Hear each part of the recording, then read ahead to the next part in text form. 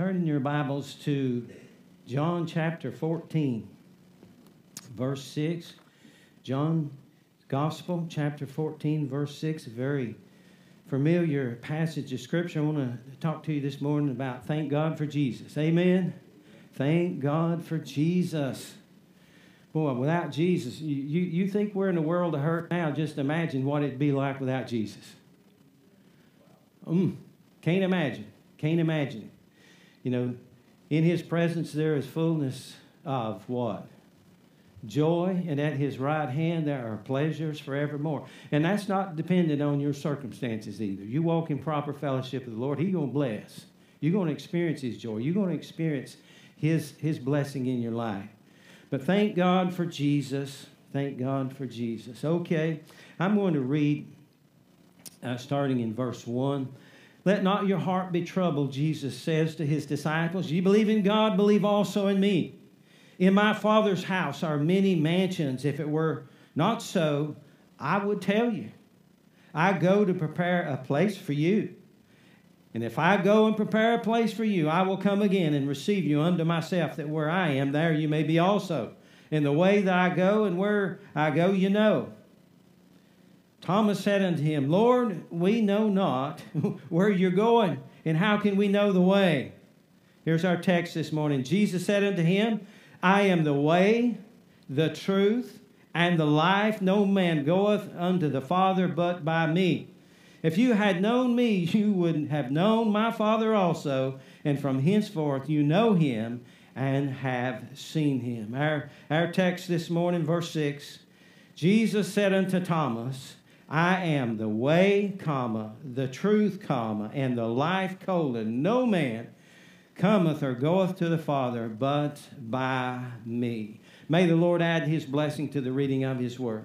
This past Wednesday night, we had business meeting, and we were reading all of our reports and different things, our membership report, our attendance reports, and our financial reports, being transparent and providing accountability for the body of Christ. But when we got to that membership report, we were reminded again in testimony what the Lord has done among us in April, May, and June. As a matter of fact, it goes back just a little bit further than that. We started at the end of February into a 40-day season of fasting. And we said, Lord, we want to have some breakthroughs. We want to have some breakthroughs in our life. We want to have some breakthroughs personally. We want to have some breakthroughs in the church, in our church life, in our services. We like to see some people get saved that we've been praying for. And so we fasted for 40 days, and that culminated on the second Sunday in April, which is the 9th there. And that was Resurrection Sunday. And what do we do on Resurrection Sunday? We celebrate the bodily and supernatural resurrection of the Lord Jesus Christ. And on that Sunday, our fast ended, and we celebrated the resurrection of Jesus and just had a Jesus party, Jesus resurrection party. And at the end of that service, when we gave an invitation, we had 2 young men who came forward, and they prayed and received Jesus Christ right here at this altar. And we were all just blessed, and we praised God.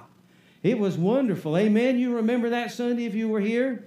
And then 2 weeks later, we had 3 more people who were saved in the service. And one of them was Linford. And we don't know what all Linford knows because he's autistic and where he's at, but he came from his pew up to the front and wanted to receive Jesus. Praise God. And we had 3 people saved that Sunday, which is 2 weeks later. And then the following Sunday, we had 2 kids saved downstairs. And so in a matter of 3 or 4 weeks, we had 7 people saved, and we were just rejoicing and praising God and having the best time. We were having a Jesus party from week to week. Amen? I mean, it was awesome. It really was. And we got busy. We got to discipling people and helping people grow and helping people understand what it means to receive Jesus in your life. And they were making public professions of faith, coming before the body and giving testimony that they'd received Jesus as their Savior. They became candidates for baptism and church membership. And man, we were busy around here. I was going around, my tongue hanging out. I mean, I was tired of all of that discipleship, but it was a good tired. Amen? And then on the 21st of May, on a Sunday afternoon out at the Strickland Lake, we had 11 people who followed the Lord in believers' baptism, and we had another Jesus party on Sunday afternoon. Amen? We got them coached up for baptism, and even Linford. Now, Linford went at it into Greece. When he first got there, he wasn't sure he wanted to be baptized. And then he finally got out of the car.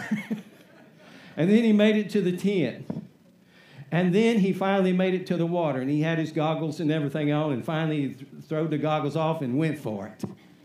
It was awesome. It was a wonderful day to see what the Lord was doing. And then on the 25th of June that I've got circled there, we had several people who were voted into the full membership of the church.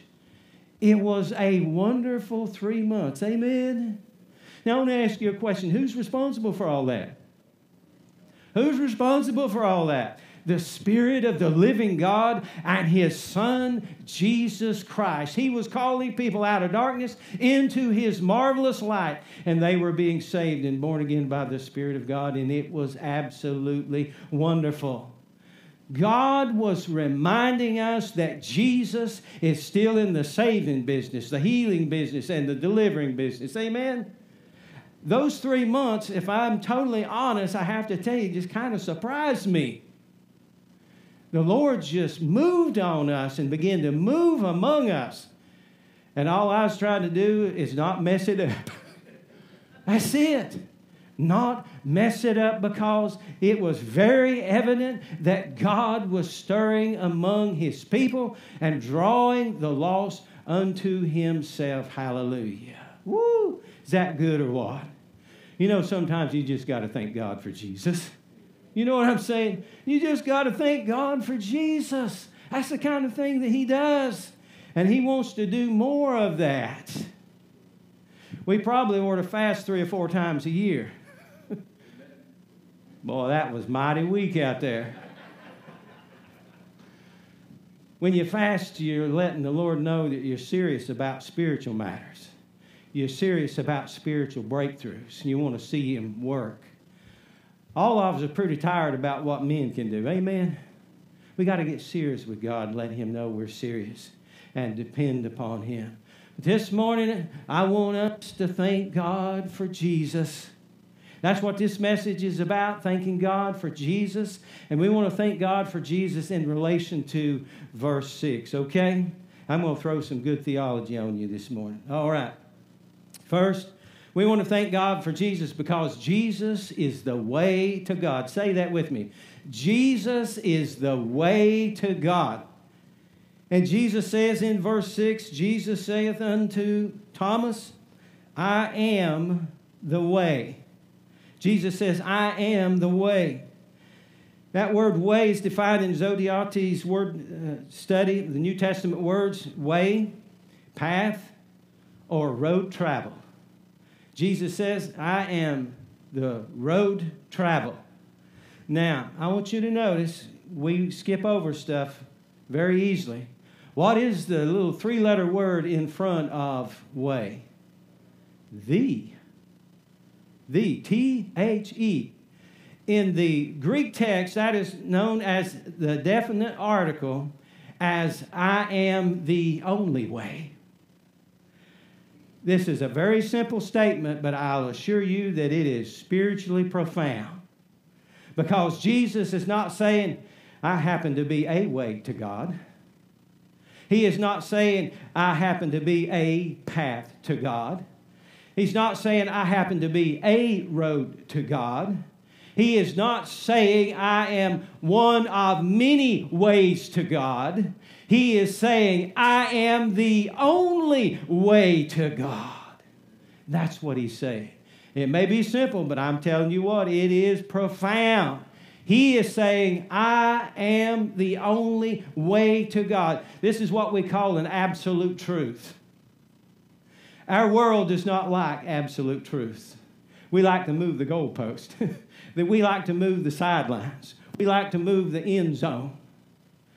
But Jesus is saying, I am the only way to God. I am the only way to heaven. Amen? All right.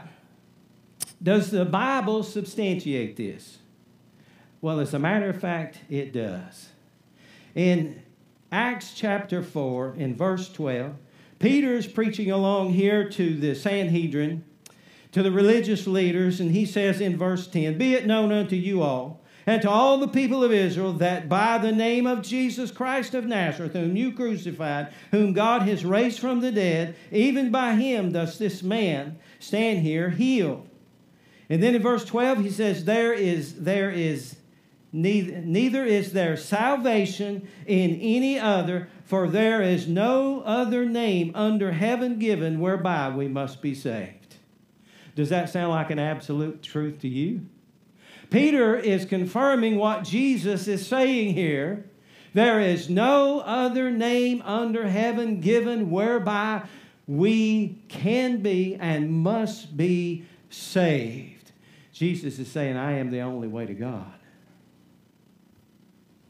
I read a little bit earlier from 1 Timothy where Paul said this.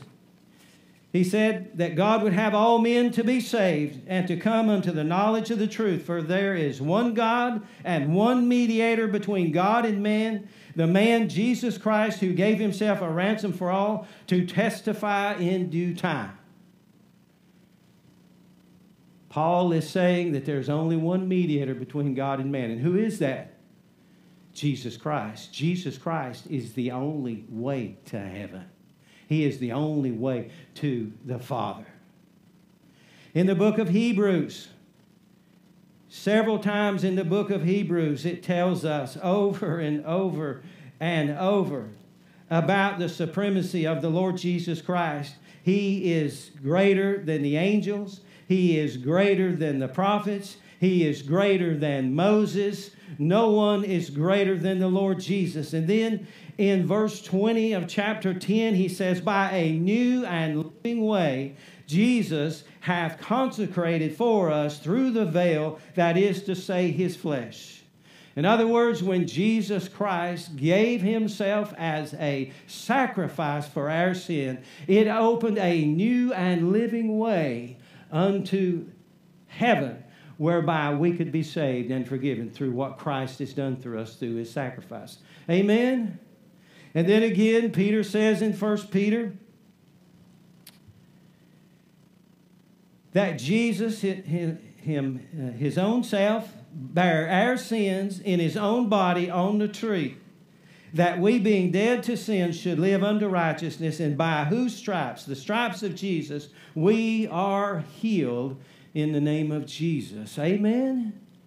So there you have it. Jesus is the only way to God.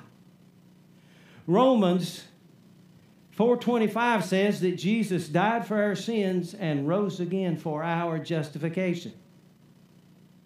To be declared righteous before God, you have to be justified. And the only way you can be justified and declared righteous before God is to open your heart and your life, repent of your sin, and receive Jesus Christ as your Savior. And Jesus will pay your sin debt for you, and your name will be written in the Lamb's Book of Life, and you're set for eternity. Amen?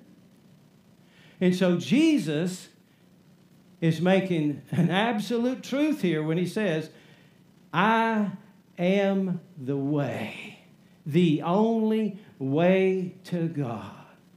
Can I have a shout of praise and thanksgiving this morning? Amen? That is awesome. That is awesome. There is a story told about a fellow who liked to live dangerously. He liked to climb mountains. He liked to skydive. He liked to jump off of cliffs into water way down and that kind of thing. And then he got the hankering. He says, I'd like to go and through a desert somewhere where a lot of people have died trying to get through there. And so he found a guide who had actually made it through there a few times. A lot of them had died there. But he paid a huge sum of money because he wanted to go through a very dangerous desert area where very few people had ever gone. He's a risk taker. And so he paid this guy a whole lot of money. And they got on their journey. And there was a path that they followed for a little while. And then they got to a place that looked like this. And all the path disappeared. All the roads disappeared. All the footprints and the tracks disappeared. And with trepidation in his heart and a quiver in his voice, he looked to the guide and he said, "Where's the road? Where's the path?" And with a reproving look, the guide looked at him and said, "I am the road," and struck out, and the man followed him. That is exactly what Jesus Christ is saying here as it relates to heaven. He is saying, I am the only way, the only road to heaven. Amen? I'm glad the Lord hadn't been confusing about this. It may be hard to repent of your sins and surrender yourself to the Lord and receive Him and that kind. It may be hard, but honey, it ain't complicated. Amen? So I thank God for Jesus this morning. Yes, I thank God for Jesus because He is the way to God.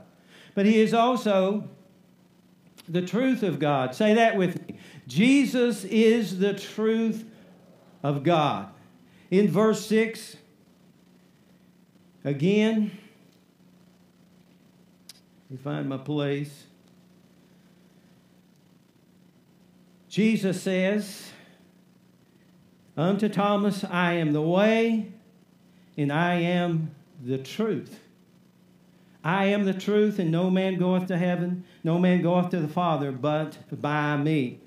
The word truth here has a general meaning of anything that's not false or fictitious. Truth is that which conforms to reality generally. But in this context, this word has a specific meaning, a religious meaning. What is true in things pertaining to God. What is true in spiritual things that are pertaining to God and the duties of man. Truth as moral and religious truth. Jesus is saying, I am truth in spiritual things that relate to God. I am truth in morality and religious truth. Jesus is saying, I am the embodiment of the truth of God. Wow. Because he says this, I am the truth, definite article. I'm not just one of many truths. I am the truth. I am the principal truth. I am the main truth. And when he says that, that is a claim to uniqueness and divinity. Think about that. Jesus says, I am the truth. I am the embodiment of the truth of God. I have come to share with you the revelation of God. I have come to share with you the truth that God wants you to know and wants humanity to know. Is that awesome or what? I am the truth of God. I am the embodiment of the truth of God. Again, does the Bible substantiate that unique and spiritual claim of divinity in Jesus? Absolutely. In John chapter 1 and verse 1, I quote this a lot. In the beginning was the Word, and the Word was with God, and the Word was God. And the Word there is speaking of Christ. The Greek word is logos. And when that word is applied to Christ, it means that Christ is God's Word, thought, concept, and expression thereof. And the main thing and the main idea is revelation. Jesus is saying, I am the revelation of God unto you. Woo. I am the embodiment of the truth. I am the revelation of God unto you. In verse 14, it goes on and it reads, and the Word was made flesh. And the Word and the Christ of God was made flesh and dwelt among us, and we beheld his glory, the glory as of the only begotten of the Father, full of grace, unmerited favor, and what? Truth. Same exact Greek word. I am the spiritual truth of God to you. I am the truth that God wants you to know. I have come to reveal the truth of God to you that God wants you to know. I am the embodiment of the truth of God. Hallelujah. I'm not just any truth. I'm not just some truth. I am the main truth. He's the mystery of God unto us. That mystery in the Old Testament has been revealed in the New Testament. We have beheld his glory, the glory of the only begotten of the Father, full of grace and truth. I am the truth of God. Man, I thank God for Jesus this morning because he's the truth of God. I could get happy about that. Could you get happy about that? Now, this is not the first time that Jesus has made a unique claim about divinity. In John chapter 6, he says, I am the bread of life. I am the bread of life. He that believes and receives me shall never hunger. Hey, I'm not that bread that came down out of heaven, that manna that your forefathers ate and died, but he that eats this bread shall live forever. If you believe and receive in Jesus, you shall never hunger again spiritually. He will fulfill that hunger. I am the bread of life. Boy, that shook the crowd up when he said that. There was a whole lot of debate about that. Do you remember what got them so upset, the religious leaders so upset? He claimed to have equality with God. Blasphemy. He claimed to be equal with God. Blasphemy. And here he is saying, I am the embodiment of the truth of God. I am the revelation of God unto men. I am the bread of life. I am the light of the world in chapter 8. He that believes and receives me shall never walk in spiritual darkness. In chapter 10, he says, I am the door. I am the door to the sheepfold. You want to go to heaven? You want to be a part of the people of God? You got to go through the door, Jesus Christ. I am the good shepherd. The good shepherd gives his life for the sheep. Hallelujah.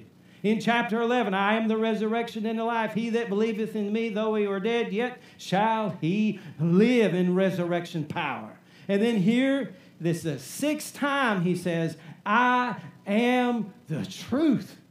Woo, hallelujah. I am the embodiment of the truth of God. I am the revelation that God wants you to know. The Bible is very clear that Jesus died for our sins according to the Scriptures, that he was buried according to the Scriptures, and that he rose again according to the Scriptures. Jesus died for us and he rose for us, and I thank God for Jesus. Amen. Because he is the way to God. He's the truth of God. I want to ask you this morning, have you received that truth?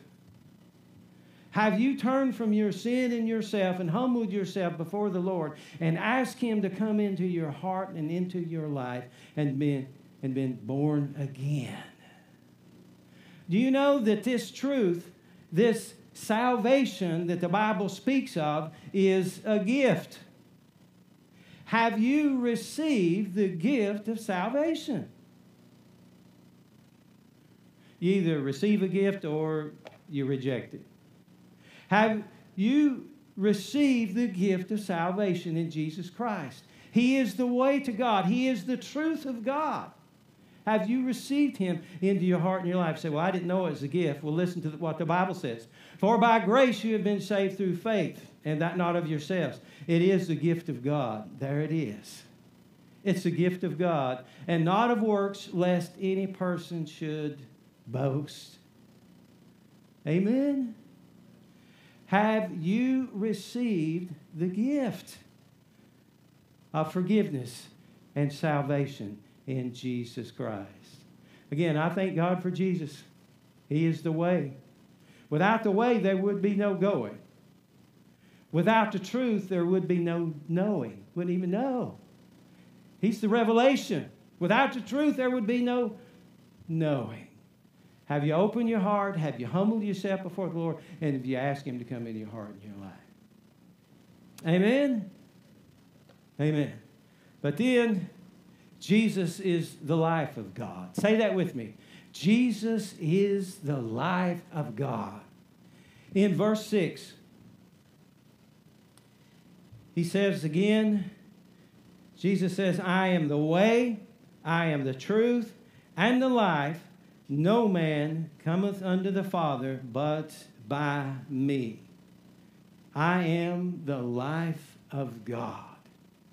And He says in verse 7, if you have known me, you would have known the Father also, and have henceforth you know Him and have seen Him. In verse 9, have I been with you so long that you have not known me, Philip? He that has seen me hath seen the Father. And how sayest thou then, show us the Father? Jesus Christ is the life of God. He is the revelation of God unto us. And if they'd seen the Father, or if they'd seen Him, they had seen the Father, because the Father was in Him and He was in the Father. Amen? Jesus is the life of God. The word life here is interesting. Life referring to the principle of life in the spirit and the soul. This word is distinguished from physical life. This word is a nobler word, expressing all the highest and all the best which Christ is and which Christ gives to the saints. We are given the very life of Christ in our mortal flesh. When you receive Jesus Christ, when you repent and turn from your sin and yourself and ask Jesus to come into your heart and your life, you are born again by the Spirit of God, and Christ comes into your life through the power of the Holy Spirit. We receive the life of God in our literal flesh, and now we are alive with the Spirit of God. And Jesus is the life of God in us. Jesus said, repent, for the kingdom of God is at hand. The kingdom of God is the rule and reign of Jesus Christ, or the rule and reign of God in our hearts by Jesus through the power of the Holy Spirit. And Jesus has come to give us a different life. Personal salvation is defined in this way. When you are saved, you are regenerated. You got a brand new spirit. That's right. You got a brand new spirit by the washing of regeneration and the renewing of the Holy Spirit. Titus 3:5. You are regenerated. You receive life. You receive blessing. The same Spirit that raised Jesus from the dead is the same Spirit that lives within you to quicken your mortal flesh and make you alive. The Spirit will make the Word of God come alive to you. The Spirit will make Jesus come alive to you. There'll be a manifest presence of Jesus in your life. You are regenerated. You're not the same person you used to be. You're regenerated. You got a brand new spirit. The Bible says that we're born again. We got a brand new life. Jesus said in John 10:10, I am come, not only that you might have life, but have it more abundantly. That you would experience the abundance of Christ in your life. How? Through the fruit of the Spirit. Love, joy, peace, long-suffering, gentleness, goodness, faith, meekness, and self-control. The life of Christ in your surrendered flesh. He will reproduce Himself in and through your surrendered life. The circumstances will not hinder the flow of the Spirit of God if you walk in proper fellowship with Him. He will reproduce Himself and produce Himself in and through your surrendered life, and you will experience the life of God in your surrendered flesh. Amen. The Bible says that when you're saved, you're a new creation. You got a brand new position before the Lord. You're no longer dead in trespasses and sins, but you're made alive through Jesus Christ our Lord. If any man is in Christ, he's a new what? He's a new creature. Old things pass away. Behold, all things become new. How is that possible? Because you have received the life of God in your mortal flesh. Jesus lives within you in the power of the Holy Spirit. And when you walk in the Spirit, you don't fulfill the lust of the flesh. And when you abide and yield and obey Jesus, His fruit will be produced in your life, and you will bear it, and you will be blessed. Amen. What are we talking about? We're talking about the life of God. The life of God in our surrendered flesh. I want to praise God for Jesus this morning because He is the life of God in us. A couple of weeks ago, I was called to the bed of a dying man. He's, I think, 77 years old, 78 years old, something like that.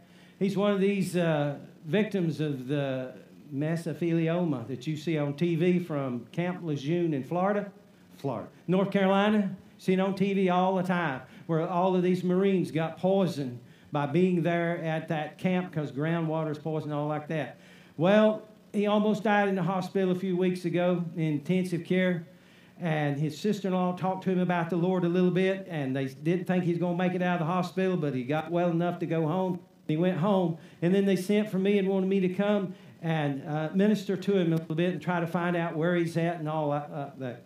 Long story short, as we prayed through the gospel, talked about the gospel, and prayed through the facts of the gospel, I asked him if he wanted to receive Jesus Christ as his Savior, and he did. Praise the Lord. Praise the Lord. And so we went back the next week to start some discipleship with him. Can't do much because he can't hold out for about 10 or 15 minutes at a time. But I wanted him to have the assurance that he's saved and that he's born again. And I got a table and pulled it right up beside his hospital bed, and I got my Bible out there, and I got my wife at the end of the bed, and she's got her Bible out there, and she's reading scriptures for us, and we're working our way through the first lesson on discipleship. And he's doing great. He'd perked up enough to where he could get through that, and he's answering the questions, and we're studying the Word of God together, and then he makes this statement. And he says, you know, this stuff gives you a different perspective about life. You see, the life of God was already beginning to work in him. I could see the evidence that there was a regeneration, that the Spirit of God had beginning to change his thinking. He's seeing things differently. Why? Because now he's spiritually alive towards God. Yes, he's on the end of his life, but now he's got Jesus in his heart, and he's seeing life differently. Why? Because Jesus is the life of God. On the way home, we were talking about that experience, and it's challenging sometimes. He couldn't hold out for about 15 minutes, but he did good. And then Donna says, you know, when you do that, you come to life. When she reads the Scripture, she's come to life. Why? Because it's the life of God in us. And when you believe the truth, and you speak the truth, and you live the truth, and you obey the truth, the life of God will manifest in you as his child, as his vessel to minister to people, to manifest the grace of God and the blessing of God all around you. Hallelujah. Man, I thank God for Jesus this morning because he is the way to God, the truth of God, and the life of God in our surrendered lives. Amen? Listen. Without the way, there is no going. Without the way of Jesus, there is no going. Without the truth of Jesus and Jesus revealing to us, there is no knowing. And without the life of Christ within us, there is no living.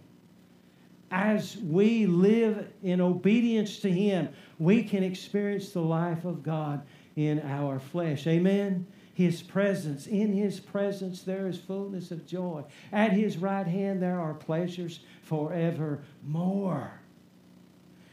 Let's load up on the pleasures. How about that? The spiritual pleasures of God. His love, his grace, his blessing, his sustaining power, his encouragement. We need to be encouraged. Oh, let's load up on them this morning as we walk in the truth of the life of God in us. Amen. So I thank God for Jesus this morning. Can you thank God for Jesus, that He's your Savior? All right. Well, let's do it today, okay? Let's do that. If you're here and you have not opened your heart to Jesus, and you can't thank God and say, Jesus is my Savior, I invite you to come to this altar. Surrender your life to the Lord, and we'll lead you in a sinner's prayer. And you can receive Christ as your Savior. Listen, you don't have to come by yourself. You can ask somebody to come with you. They'll be glad to come with you. The important thing is if you are willing to confess Christ and willing to ask Him to forgive you, come into your heart and humble yourself and turn from your sin in yourself and come to Him, He'll save you. And then you'll be on the road to heaven as well. Amen? Amen. Let's bow.